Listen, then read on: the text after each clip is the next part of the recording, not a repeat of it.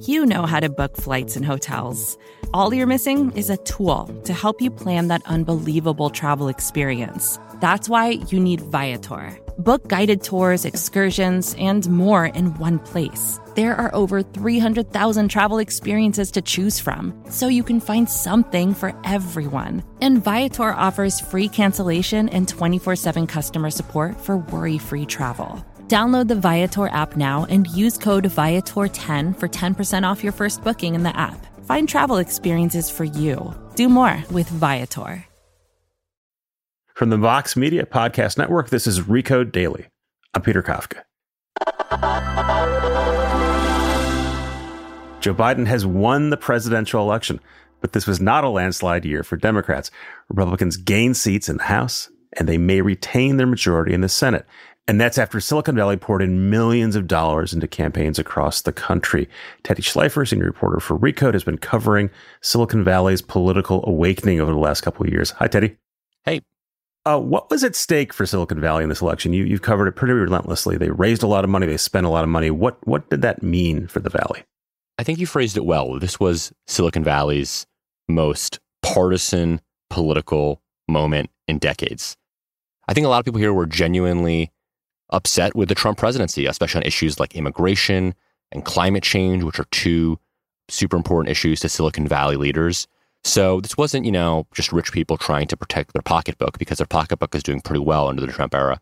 But they saw Trump as a threat and mobilized in a way they never have before. And generally, right? I mean, sometimes depending on who you're talking, Silicon Valley is painted as a bastion of liberalism. Other times it's painted as a bastion of libertarianism. I mean, for years, my perception of Valley and technologists in general were they didn't really concern themselves much with the government. It was kind of sort of below them or beneath them. It wasn't something they paid attention to. They were creating their own world. They didn't pay attention to politics at all. That certainly changed. Reid Hoffman, one of the most high-profile billionaires in Silicon Valley, LinkedIn founder, was very active, quite public about his intent on sort of turning back the Trump tide. He spent a lot of money over a long time. Was he successful? In a close presidential election, one of the convenient things for all these Silicon Valley billionaires is that everybody can say that they were the tipping point. And there's going to be a lot of spin. There already is a lot of spin coming from all corners of the world of billionaires about how their investment in this congressional district made the difference. And without them, there's no Joe Biden presidency. The honest answer is it's really hard to tell at this point. We're just a couple of days after Election Day.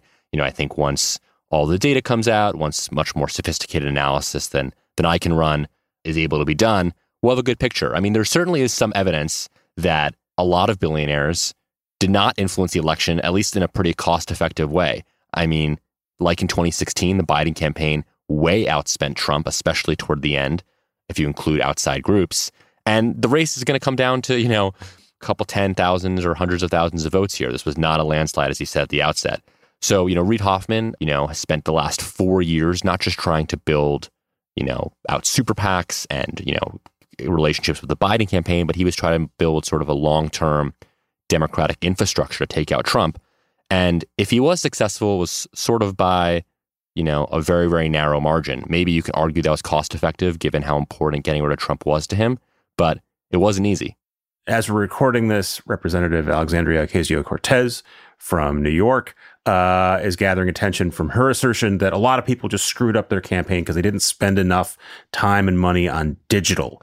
And there's a lot of folks who just sort of take whatever she says as gospel. Do you have any sense of whether Democratic candidates were ignoring digital this year around? She's certainly entitled to her opinion, but I think there's a lot of people who would disagree with her.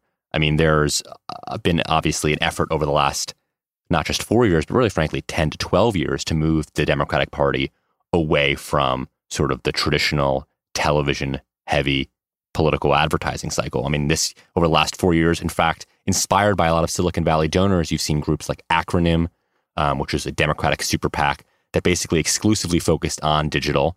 Now, obviously, AOC can play ad maker, and maybe she has specific disagreements about specific ads, and people can have at it in the lengthy postmortem that we'll all go through. But I don't think that's a slam dunk argument by her.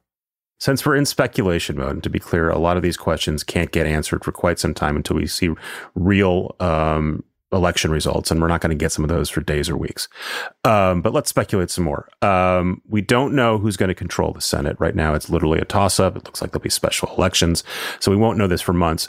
But we're probably looking at a Biden presidency, a deadlocked Senate, a narrowly Democratic House. What does all that mean for tech regulation, tech policy? We've spent a long time talking about movements to reform tech, rein in tech, break up big tech. And recently that all sort of assumed there was going to be sort of a Democratic sweep. Since that's not the case, what do you think happens to tech regulation over the next couple of years? I think this is really going to be a test of whether or not the bipartisan quote unquote consensus on tech is stronger than sort of the institutional gridlock that seems coming our way.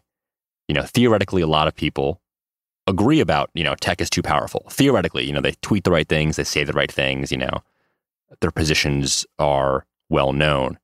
But is it a priority for these people in a Republican Senate and a Democratic White House where, they're only going to agree on a few things and they only have so much kind of political capital to spend on cooperation? Is this issue going to be more important than something like infrastructure or sort of more traditional meat and potatoes issues? I'm not so sure. And I think, ultimately there's been this belief that there's this Democratic anti-tech movement and Republican anti-tech movement and that they could come together on this.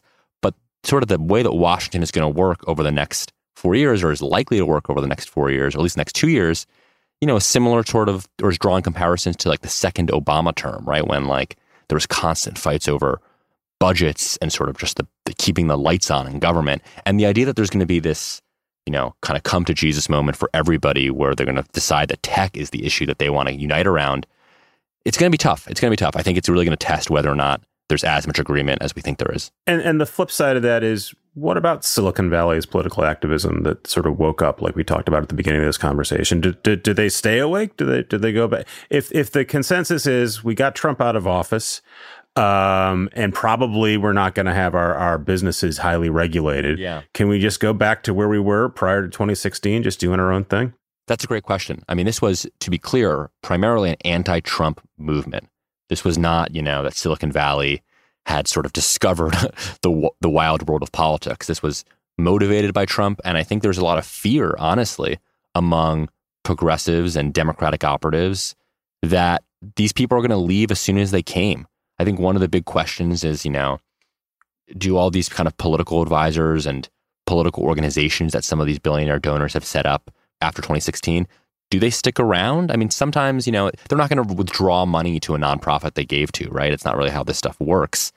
But for instance, Reid Hoffman made an interesting comment that caught some attention on a Biden campaign call in the middle of the summer, where he said that he would step out of board meetings to attend to politics, sort of saying that his political investments were more of a demand on his time and were worth more of his time than his startup investments in his day job as a venture capitalist. Is that still true in 2021 with Trump out of office? I sort of think that's unlikely to be true, even though it'll be hard for these people to recede entirely from politics.